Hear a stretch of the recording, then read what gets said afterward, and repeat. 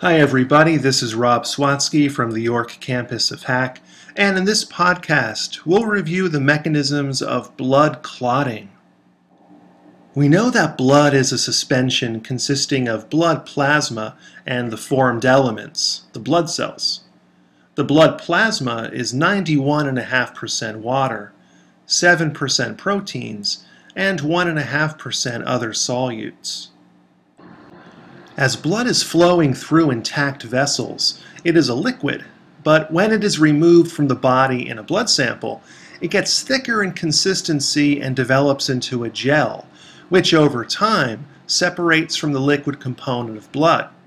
The blood serum is the liquid part of the sample, which is blood plasma without its clotting proteins.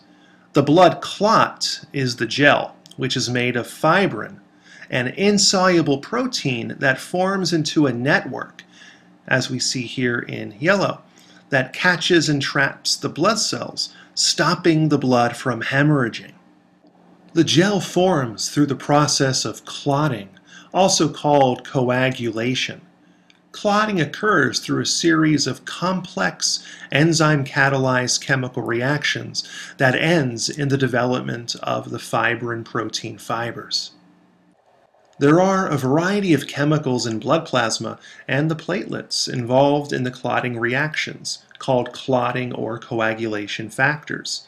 They include calcium ions, various inactive enzymes secreted by the liver, called typically clotting factors and represented by Roman numerals, and tissue factor, also called thromboplastin, which are released from damaged tissues and activated platelets. Clotting factors are also referred to by Roman numerals, which is a naming convention that indicates the order in which they were discovered, not the order in which they appear in the clotting reactions.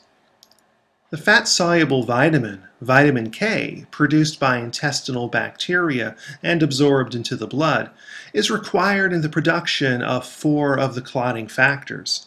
People with vitamin K deficiencies often have problems with uncontrolled bleeding.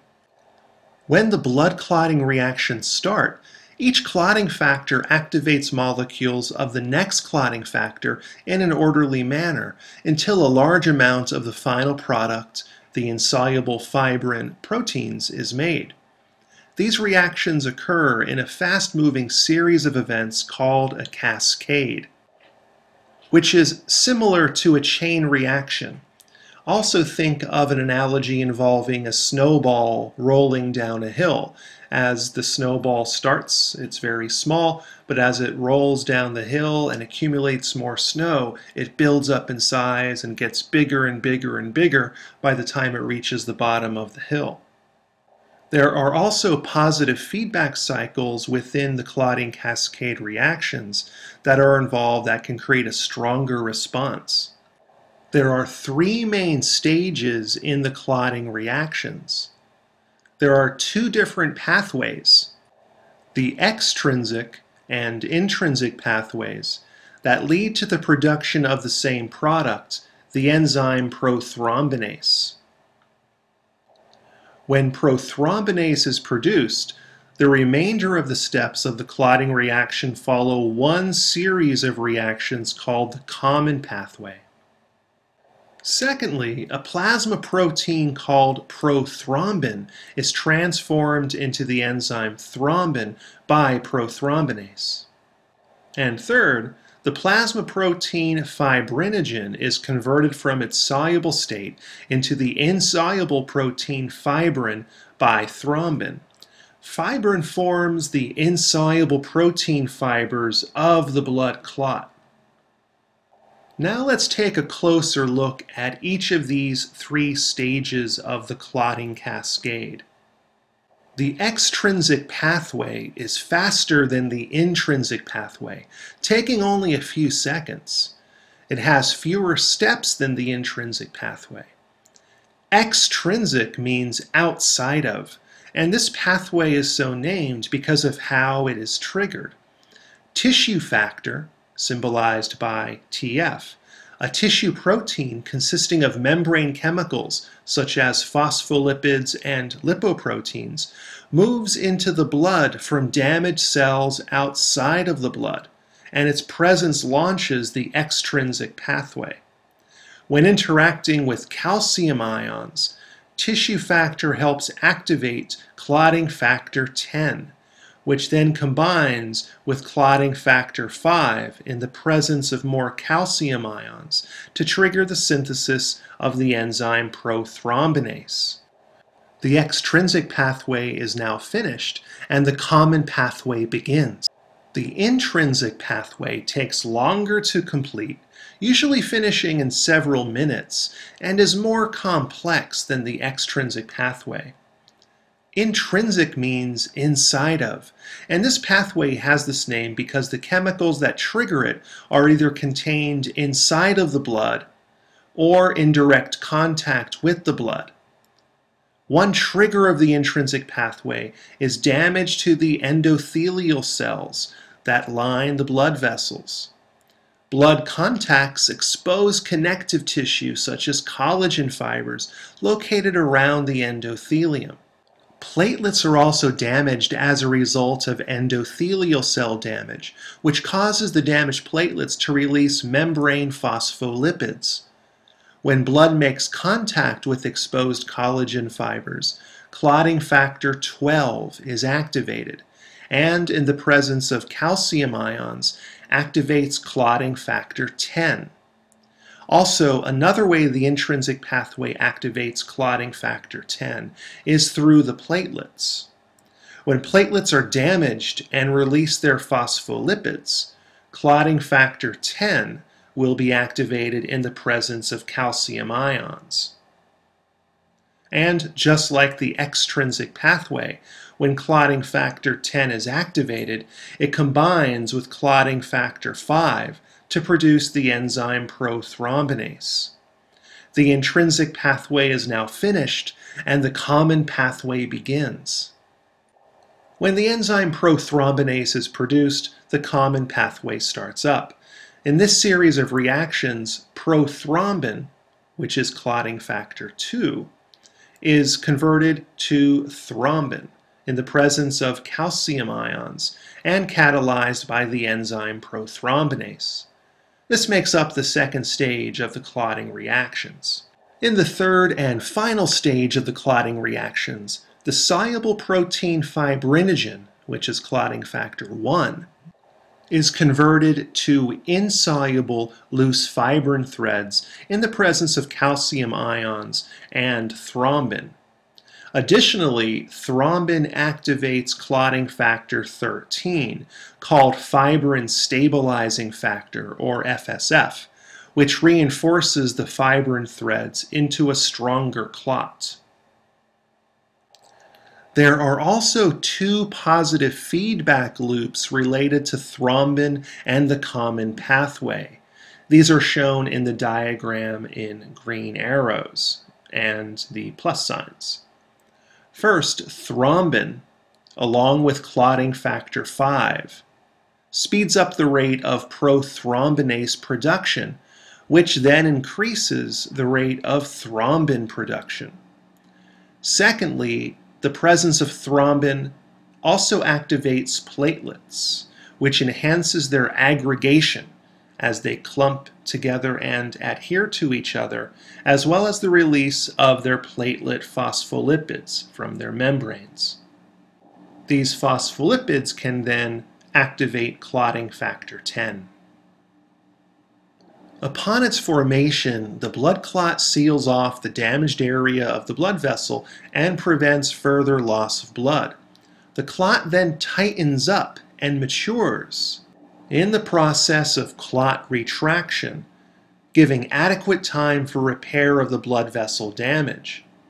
In this stage, the fibrin protein threads making up the clot slowly contract, which brings the edges of the damaged blood vessel closer together. During this time, the clot is reinforced with more clotting factor 13, fibrin stabilizing factor, released by the platelets within the clots.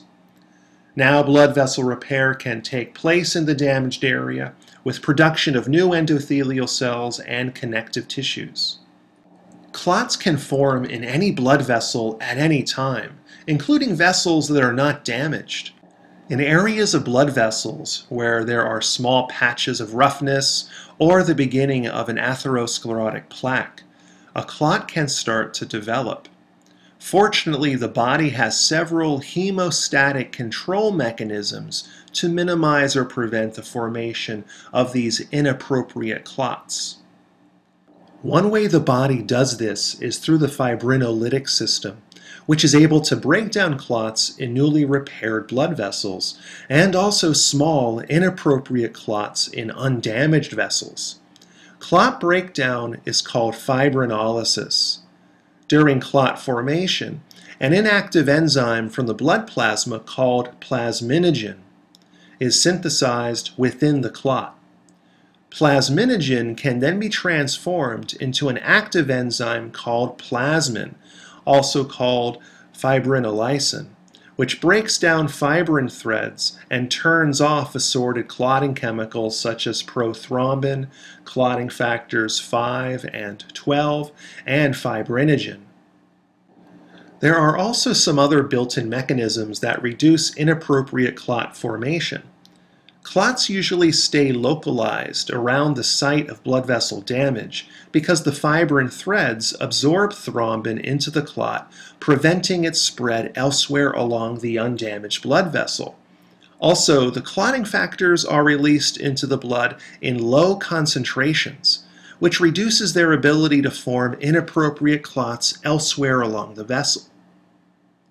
Blood clotting is also influenced by prostacyclin, a type of prostaglandin lipid released by white blood cells and endothelial cells that prevents platelet adhesion and release, counteracting the effects of thromboxane A2.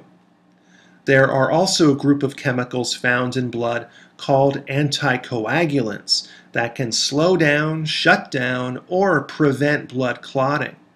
Some examples of anticoagulants include antithrombin, which inhibits clotting factors 12, 10, and 2, prothrombin. Heparin, that is secreted by basophils and mast cells, which enhances the activity of antithrombin. And activated protein C, or APC, which inhibits other clotting factors and helps activate plasminogen. Even with the help of the fibrinolytic system and anticoagulants, inappropriate blood clots can still develop in a process called intravascular clotting or thrombosis. Platelets can stick to rough patches of blood vessel endothelium caused by infection, physical trauma, or atherosclerosis, the hardening of the arteries. When blood flows slowly through vessels, a phenomenon called stasis, clotting factors in blood can build to locally high concentrations that trigger coagulation. When clotting occurs in an undamaged vessel, typically a vein, it is called thrombosis, and the blood clot or thrombus forms. The thrombus may break down on its own, or it can be left intact and become loosened from the vessel lining and then carried through the bloodstream. The clot is now called an embolus. An embolus may then become lodged in a smaller blood vessel, which can lead to a stoppage of blood flow to a vital organ. For example, a pulmonary embolism occurs when an embolus becomes lodged within a pulmonary artery within the lungs.